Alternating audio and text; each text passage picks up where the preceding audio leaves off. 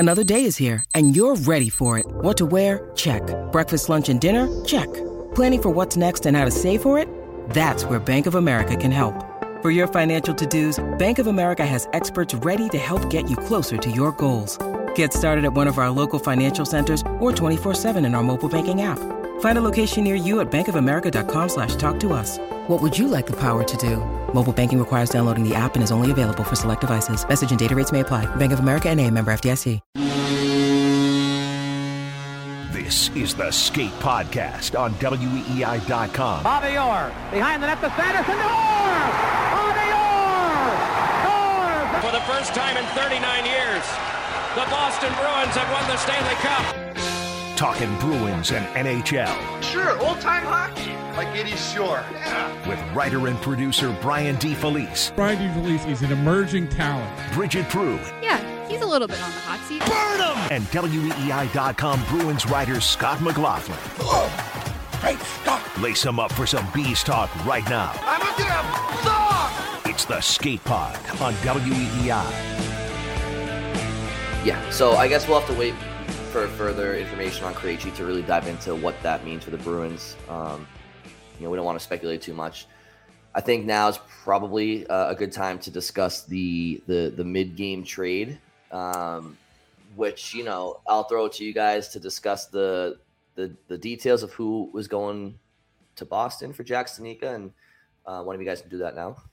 Yeah, so they trade Jack Studnicka to the Vancouver Canucks, and they get back goalie Michael DiPietro, no relation to Rick DiPietro, and defenseman Jonathan Myrenberg. So DiPietro is a 23-year-old who's spent the last few years in the AHL, and I think he was Vancouver's COVID taxi squad goalie the COVID year. And Myrenberg is a 19-year-old defenseman who was a fifth-round pick in 2021. And I saw, I can't find the tweet, but I saw a tweet of his season that he had in Sweden's junior league last year, where his analytics were off the charts. They were very good. And now he's playing more time up in the Swedish Pro League. And it sounds like he's definitely a longer term project, but Don Sweeney said PJ Axelson has seen quite a bit of him and is very familiar with the player. And so it seems like he could actually be I'm not going to go crazy, but at least a legit prospect, someone to put in the pipeline and, see how he develops over the next few years. The goalie, I think that's kind of just to take on a contract. The Bruins already have goalies in Providence and Maine, so we'll see where he fits. But so that's the return. And as far as Studnicka goes, we know he made the team out of camp for the first time. It had a good preseason, but obviously there was always if they're going to try to send him down, he would have to go through waivers, and would he have made it? And they didn't want to risk that. So even if he wasn't going to play, he was on the team. They didn't get him into the lineup early on. Then he gets into one game and has a really bad game. Commits a turnover that leads to a goal, takes 2 bad penalties, hasn't played since. And so it got to a point where, one is he going to play? Does he have a role? Is he bringing anything to the team, or do they feel like those roster spots are going to be better used on someone else? And now, especially with Marchand back, you are running out of roster spots. They signed Anton Strahlman. That's another roster spot taken up. So where does Jack Studnicka fit? Does he deserve to be one of the 23 players on the NHL roster? And I think obviously they came to this conclusion before the Krejci injury. Who knows if that would have changed anything, but I think did they take everything into account and decided, no, he's not one of the 23 players who should be on our NHL roster. So try to find a deal out there. And, I guess to Sweeney's credit, like he got something. We'll see what it turns into, but it wasn't just a total dump. Yeah, and something Sweeney said after the game too was that he never planned on putting Jack Studnicka on waivers. He always was, in the market to try to find a deal that worked. If he could to move Studnicka. The reason, the writing was kind of on the wall because obviously he gets into that one game, he had no consistency, but the Bruins were, have depth throughout the lineup and in particular at center. And something coach said, which I guess he found out at some point during the game or maybe right after the game because he knew about it when we talked to him, was that he said, we have 4 centers who are perfectly slotted in, plus Zacha who can play center. So they kind of felt like there wasn't room for him there. And coach also said that I'm happy for him because he's an NHL player, but there wasn't really a spot for him in Boston. So like you feel bad that the trade gets finalized mid-game, but at the same time, his opportunities are probably going to be better out there in Vancouver. And to the point, Scott, you were talking about the statistics for Meyerberg from last season in Sweden. He had 8 goals and 23 assists. So like 31 points that adds up to. So he had a high offensive season, like production wise, numbers wise, especially in the assist category. That was a pretty decent job. Let me see how many games that was through, because I think it wasn't that many games. 35 games, he had 31 points. Yeah, I think right now Studnicka's probably got mixed emotions, but I think when the dust settles, he'll realize that the Bruins actually did him a solid in this situation because he wasn't going to play in Boston, and quite frankly, he didn't earn the opportunity to do so. I think that there were times where management was to blame for his lack of reps at the National Hockey League level, but I think at the end of the day, the onus falls on the player, and he didn't take advantage of his opportunities. In fact, he actually made the case worse for himself when he got his chance this year. And, if you guys remember in the summertime, we were recording and we were discussing training camp, and we kind of said, like, we weren't talking a lot about Studnicka, and then we brought him up and we're like, oh yeah, we forgot about Jack Studnicka. And he was kind of just passed by some of the Bruins younger prospects at this point. And it just didn't seem like there was a spot for him. And he goes into Philadelphia, the first training camp game. He didn't play well. But then all of a sudden, Studnicka and Greer and Mark McLaughlin had a really... Not Scott McLaughlin. No, not to be confused with one Scott McLaughlin. I had a terrible camp. Yeah, you did. I can admit it. We'll have to talk about that off air, but you did. Good room for improvement, though. So Mark McLaughlin, Studnicka, and AJ Greer, they came to life in that second game against the Rangers, and all of a sudden we were like, all right, okay, maybe Studnicka does have a chance to make this team because they don't want to put him on waivers, and the numbers game was looking like it was in his favor, but just didn't come to fruition. So I think now the question is, this is kind of a fresh start, right? For Don Sweeney, as far as, all right, it's Studnicka was my guy. He didn't pan out. I'm trading him away. And it's kind of like, all right, we got Merkulov from Ohio State that they signed, who's in Providence. They drafted a couple of centers this past June. Kind of a fresh start as far as trying to restock the center position through the draft. Who knows what these players in their system will end up becoming, but we all kind of knew Studnicka wasn't going to be much here, and they decided to part ways with him. Yeah, and it looked like a good move, right, Scott? Like, this looks like a decent, like, return. Maybe more than I thought they were going to get. I was questioning whether or not they were going to get much of anything, but I understand that they get a defenseman who's a 5th round draft pick, but he's so young that he has so much time to develop. And I feel like they have plenty of time to try to get him up to NHL speed.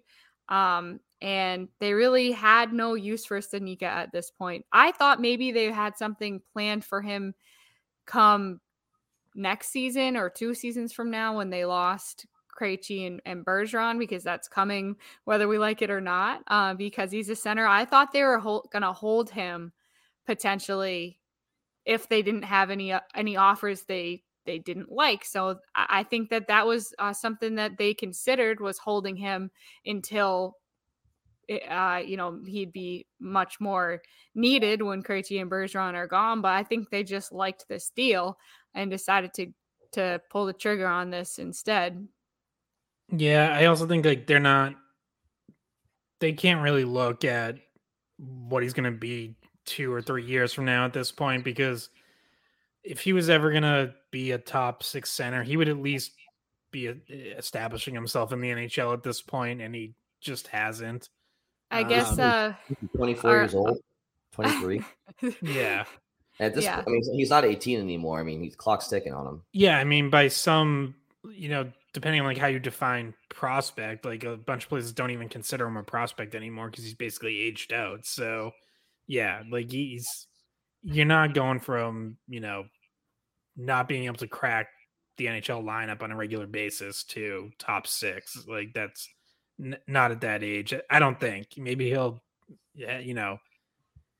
find himself in Vancouver and have like an awesome transformation there. That'd be great to see. I'd be happy for him. But I don't really see that happening. I think third line is probably a ceiling at this point, even on a team like Vancouver.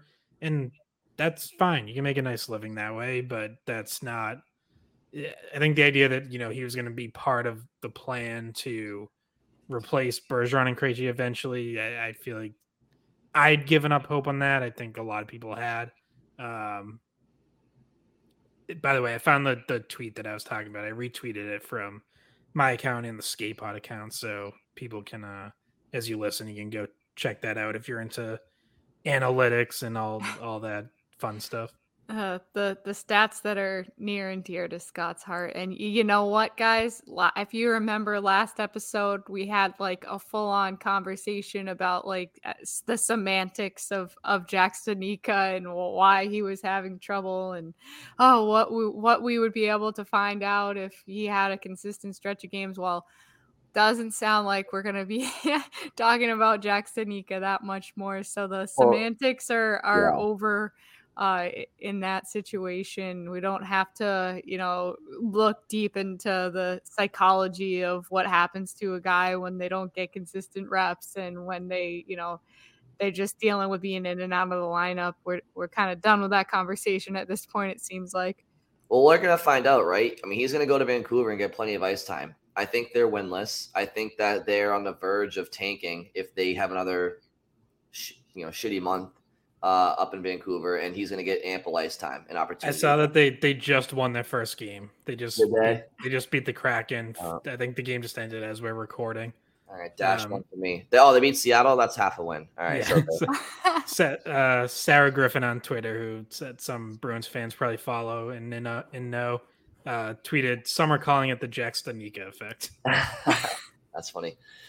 Well, speaking of analytics, I think unless either of you had anything left to say on Jack Studnicka, it seems like Don Sweeney is still in discussion with David Pastrnak's agent to fine-tune some analytics and finalize the deal, it seems like. Yeah, so Sweeney was asked about that towards the end of, or actually at the very end of his post-game press conference. Which is when they were trying to say, last question, and then the question came in after the buzzer, but good thing. I know, I was about to ask, and then Fluto got his question in before me, and that was supposed to be the last one. And then, fortunately, Joey Mack just persisted anyways and got it in there. Well, I mean, it was smart. It was smart. It was a question that everybody wanted to know. So I guess if you got to throw it at the wall. They knew he was going to be asked about it. So yeah, he gets up there, right? So you got to ask him. But yeah, so he said that they're still talking. He's still talking to Pastrnak's agent, JP Barry, pretty much every day. That they're working towards it. He's hopeful that they'll get across the finish line and be able to announce something, but that they're not there yet. And that was pretty much about what he said, all he said. So it was the, kind of same update as before, but I guess, right. You can look at it either way. If you're the optimist, you say, hey, they're still talking every day. That's good. Like, talks haven't broken down and, now they've gone like a week without talking. The pessimist would say, okay, well, what's taking so long? If you're talking every day, how are you still not close enough to get this done? Exactly. Like, I actually took this in a negative way, which was to the point where he said, and I'm quoting him, just trying to find the common ground, and hopefully we get to a point that we can announce a deal, but we're not there. When I hear him say find common ground, I'm like, how far apart are they that they haven't found common ground yet? Yeah, there's a lot of minute details, I'm sure, that go on in those contracts that we don't even think of, that they could be going back and forth about, honestly. It could be about structure, it could be about who knows, honestly. What I can tell you is that right now he's sandwiched between a couple guys named Connor McDavid and Leon Draisaitl, tied with the two of them for 15 points in the league. Again, I know it's the first month of the season, but what do you want me to do? Not talk about it? So he's the, tied for the league lead in points. It just, I think we're all in agreement, just pay the guy. But I don't want to oversimplify the process. I'm sure that there's some, details that they got to iron out. Yeah, I mean, at the very least, his price has not come down. No. And if anything, it's only going up. And by the way, it just kind of confirms that what we already knew, that the Bruins have been trying to get this deal done all along. That's like the Pastrnak side that's holding out and trying to, really iron out the right contract. Or, I mean, we don't really know. So, I mean, that's just them doing their job, though, right? Like, yeah, it is. Yeah. If you're, from our perspective, we're sitting here saying like, we really hope that these guys get it done before the season. We don't, we don't want to risk losing them, blah, blah, blah. Like, we want the Bruins to sign them. But if you're the player, it's like, it only strengthens his case to wait into the season. Like, it's not going to hurt him. His price is going up. Now he's betting on himself a bit, right? I mean, if the season started and we're sitting here in December and he's got 25 points as opposed to 45, whatever, then that could hurt him.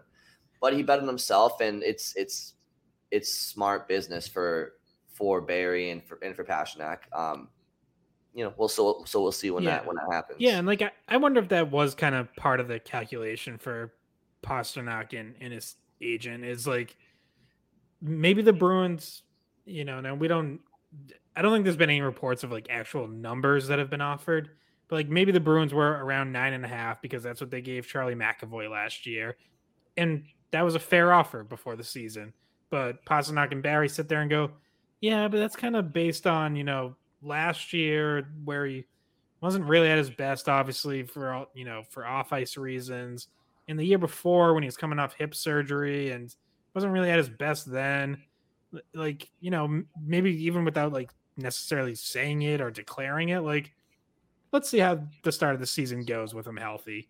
And, maybe it goes from 9.5 to 10.5 or 11 or whatever. So that's where I could see there being some separation where those goalposts have shifted. You also see the Huberdeau, Tkachuk, Barzal deals, which I think all help Pastrnak, because he can look at all of those guys and be like, I'm better than them, or certainly better than Tkachuk and Barzal. And, he can say fairly, when I'm at my best, I'm comparable to Huberdeau. I should be in that 11 million neighborhood if that's where he is. Yeah, and I don't anticipate the Bruins really having a hard time meeting their demands. I mean, I think there are 1,000,001 reasons to sign this player. Most of which are on the ice, many of which are off the ice. He's a very, very marketable player. How many 88 jerseys do you see in the New England area? He's a fan favorite. So it's, as far as marketing the team off the ice, success on the ice, he's a player that you want to sign. And, I just think the Bruins are trying to see where his camp's coming from. I mean, I don't think they're going to wait until the end of the season. I think they might get to November, December, the halfway point, be like, all right, this is what he's projected to do this year. let's whatever. I don't know, but I think it'll get done. It's just a matter of when, unless they're. And the cap is expected to go up too, right? So unless they're asking the Bruins to pay him, $15 million a year, and even then, it's like, let's think about it. But so we'll see how it goes. Did you guys have any other things you wanted to go over? I just had one last note that we didn't touch on, which was Derek Forbort playing. What a fan favorite he is right now. He's playing a great game. He played another great game today. So like that diving block to take away the pass on a 3-on-1, just absolutely could have been like a turning point in that game if they had scored, and he just plays it perfect. And Swayman called him another goalie out there because sometimes the way that he blocks shots and makes those kind of saves, I guess you could say.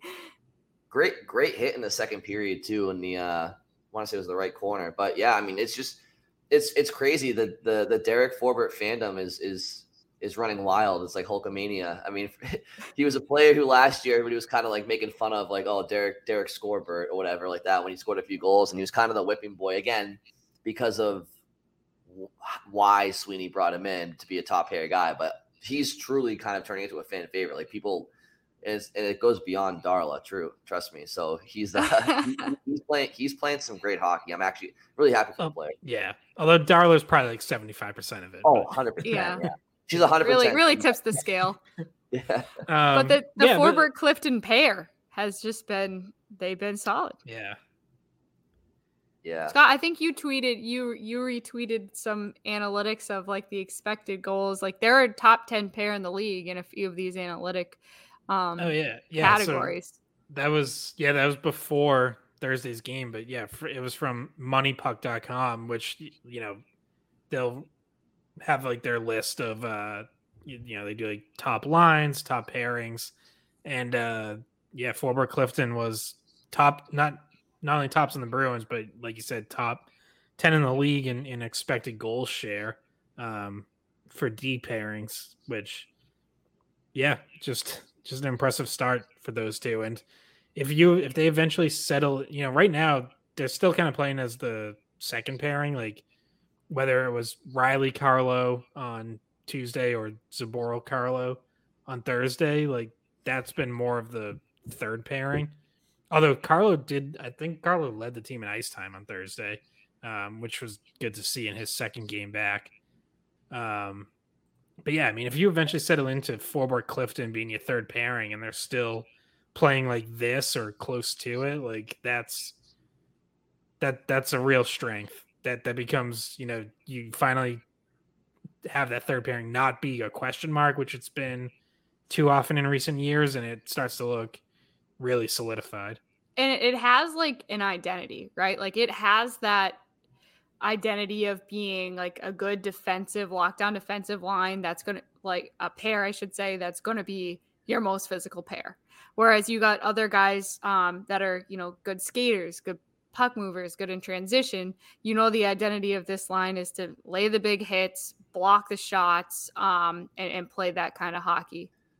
Yeah, I mean, it's not an apples for apples comparison, but it's a little bit of shades of the Adam McQuaid, Andrew Ference, their D pair the Bruins had for a long time, where you just didn't have to worry about them. Like, they kind of went out there, they did their thing, and they were reliable, and that's kind of what these guys have kind of shown us the last few weeks, is that they're steady eddies back there, and they've been entertaining. Yeah, they have been entertaining. They've been throwing the body around. They've been fighting. So they weren't, even when they were together last year, they weren't showing that all a ton. But hey, sometimes you get more chemistry the longer you play with somebody. So the Bruins, they're playing 4 straight road games starting tomorrow night into next weekend. Columbus, Pittsburgh, Rangers, and the Maple Leafs. So we'll be covering those games as they happen. Did you guys have anything else before we wrap up here? No, other than just to note that our original schedule, we weren't even going to do a podcast tonight because of the back-to-back. How naive. I know. Then in the morning, we found out about Marchand. We're like, we're like, oh, Marchand. Okay, well, we'll do a podcast. And then it's like, oh, okay, Krejci get injured. Oh, okay, Studnicka got traded. I was like, this is gonna go from the podcast that was never supposed to happen to like the most jam-packed podcast we've done all season.